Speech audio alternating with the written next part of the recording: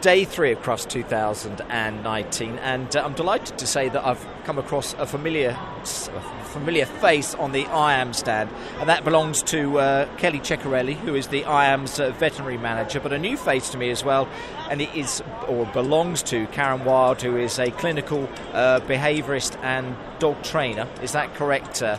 Karen? Thank you very much indeed. Karen, I'm going to come to you first. We're going to talk about dogs and introducing dogs to homes. In this environment, a lot of people maybe can't afford a home themselves. They rely on going into rented accommodation.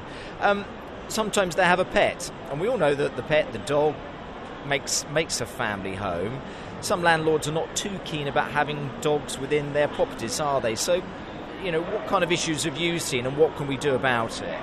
I think the biggest concern is things like mess, or a dog that isn't trained, or they're going to be perhaps noisy. But I think you can overcome all these problems if you actually take the trouble to train the dog so that they become a family pet that everyone wants to be with and that you can take anywhere, and that includes a new home. So certainly if you can produce that dog to a landlord and say, look, the dog is well trained, we're very clean, we've got standards of care, we make sure that the dog is really looked after, then there's no reason why a landlord might not consider that as a possible, because of course they're looking for tenants too, and they want reliable tenants. Yeah, exactly. And IAMS and their fantastic IAM program that IAM Home program that they've actually got, where they're supporting rescue homes throughout the country.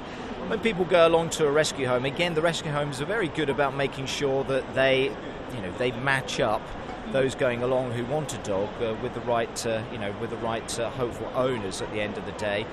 Maybe again you're thinking about that at that stage. If you're going along to pick up a rescue home, it is then maybe the thing you've got to think about. If we wanted to get some rented accommodation or have the right type of dog to take us where we need to go, then that again comes into consideration, doesn't it? I think certainly if you're looking to rehome a dog from a good rescue home, they've assessed the dog already, and the dog is already easily able to, you can see what that dog is like, you can see who they are effectively, and many places will now include training as part of their rehoming program, so you can actually then go and see the exact dog that fits your needs. And that means if you've got a busy life, then you want an active dog to go with you, then you can see that. And if you've got a more sedate life and you want a nice couch potato that's going to curl up on your knee, then the rescue home should help you fit that dog to your home. So there's no reason why you can't adapt any dog to any home, but it's better to make that choice on the outset. That's more difficult to do with a young dog or a puppy, but certainly a dog from a rescue centre,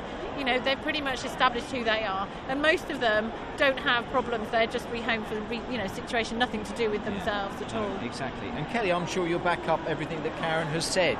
Yeah, absolutely. So we're trying to talk to people and raise awareness of pet adoption with the IAM Home programme. We're trying to help people make sure that they are rehoming the right pet. If they're looking for a loving pet that's going to be much calmer in the home, and make sure that we put that into the right home, in the right house, so that it becomes the right home for that dog or that cat and the owner as well. Yeah, exactly. With IAMS and the IAM Home programme, again, where you're supporting the rescue homes, you're putting a lot of food in, aren't you? It's physically through the food, isn't it? You're providing to those rescue homes as well.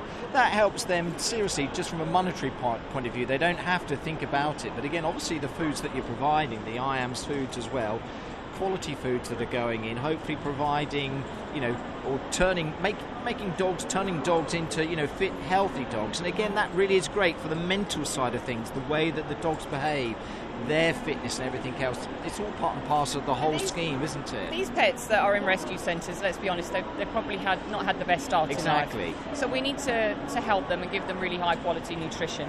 But we're trying to do that in a way and giving so much food on a yearly basis to so many rescue centres around the UK.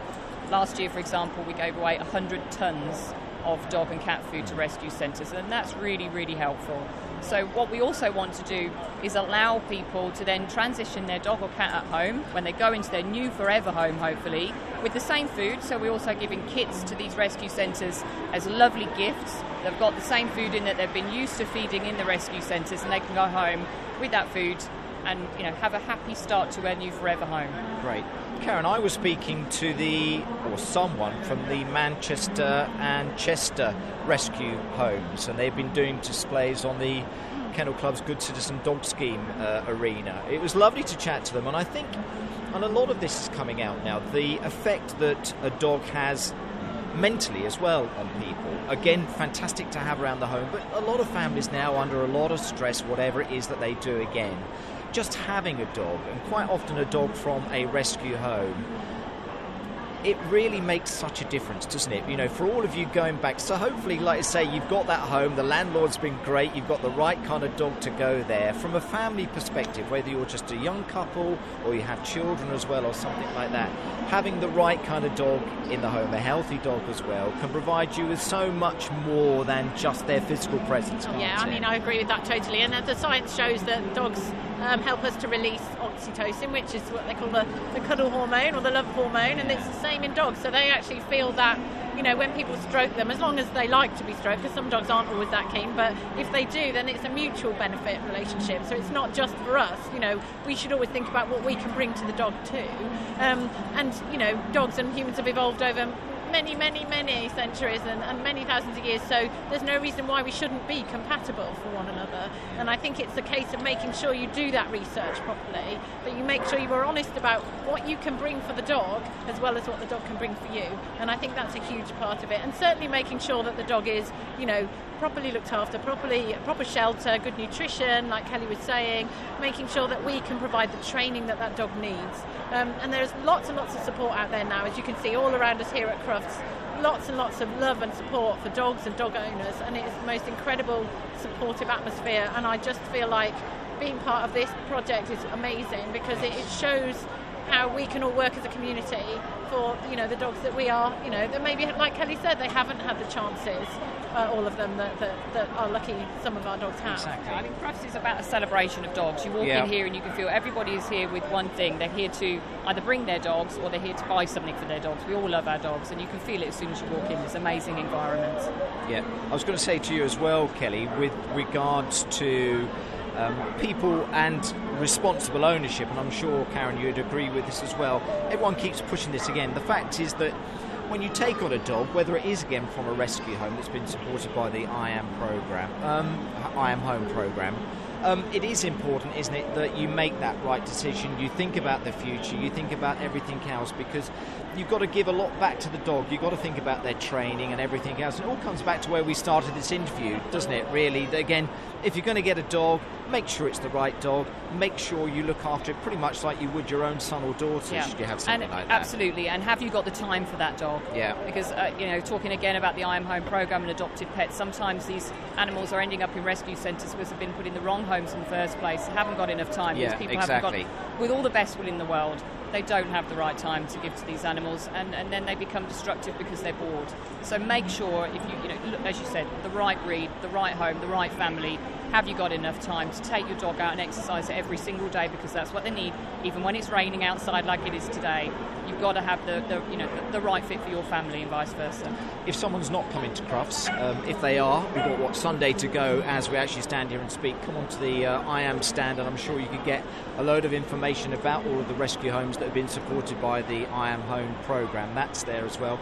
But is there a website for people to go? Yeah, you know, absolutely. because I think, again, on the back of the stand here, you've got a wonderful list of all of the rescue homes that people could maybe consider, and that's a starting point again if they But she got some brand new information on our iams.co.uk website. Okay. You just go to iams.co.uk/IAM Home, and you've got loads of information there about the type of rescue centres that we support, what we do, lovely real life stories about people and dogs that have made changes to one another's lives through pet adoption. It's a really heartwarming website to go and have a look at, and really raising the positive side of pet adoption. We all need to make a difference to more people's lives. Certainly do as well. More pets' lives. Very much so. Karen, final word from you. Who's this in your arms? This is Bonnie. Bonnie. She is a rehomed dog. She's 11 now. We got her when she was just 1.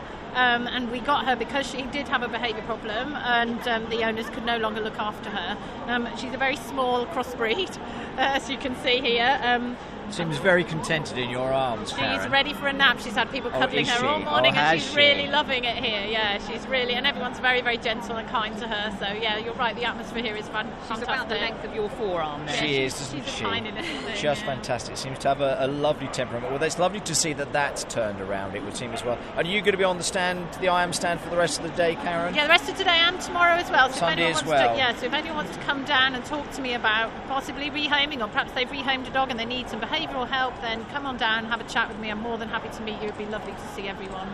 Excellent, fantastic. Karen, well done. Keep up the sterling work. It is super. Kellie as well, sound advice, much, much, much appreciated. And again, fingers crossed people can get to the show to actually see you. But Karen and Kellie, thank you so much indeed. Thank you.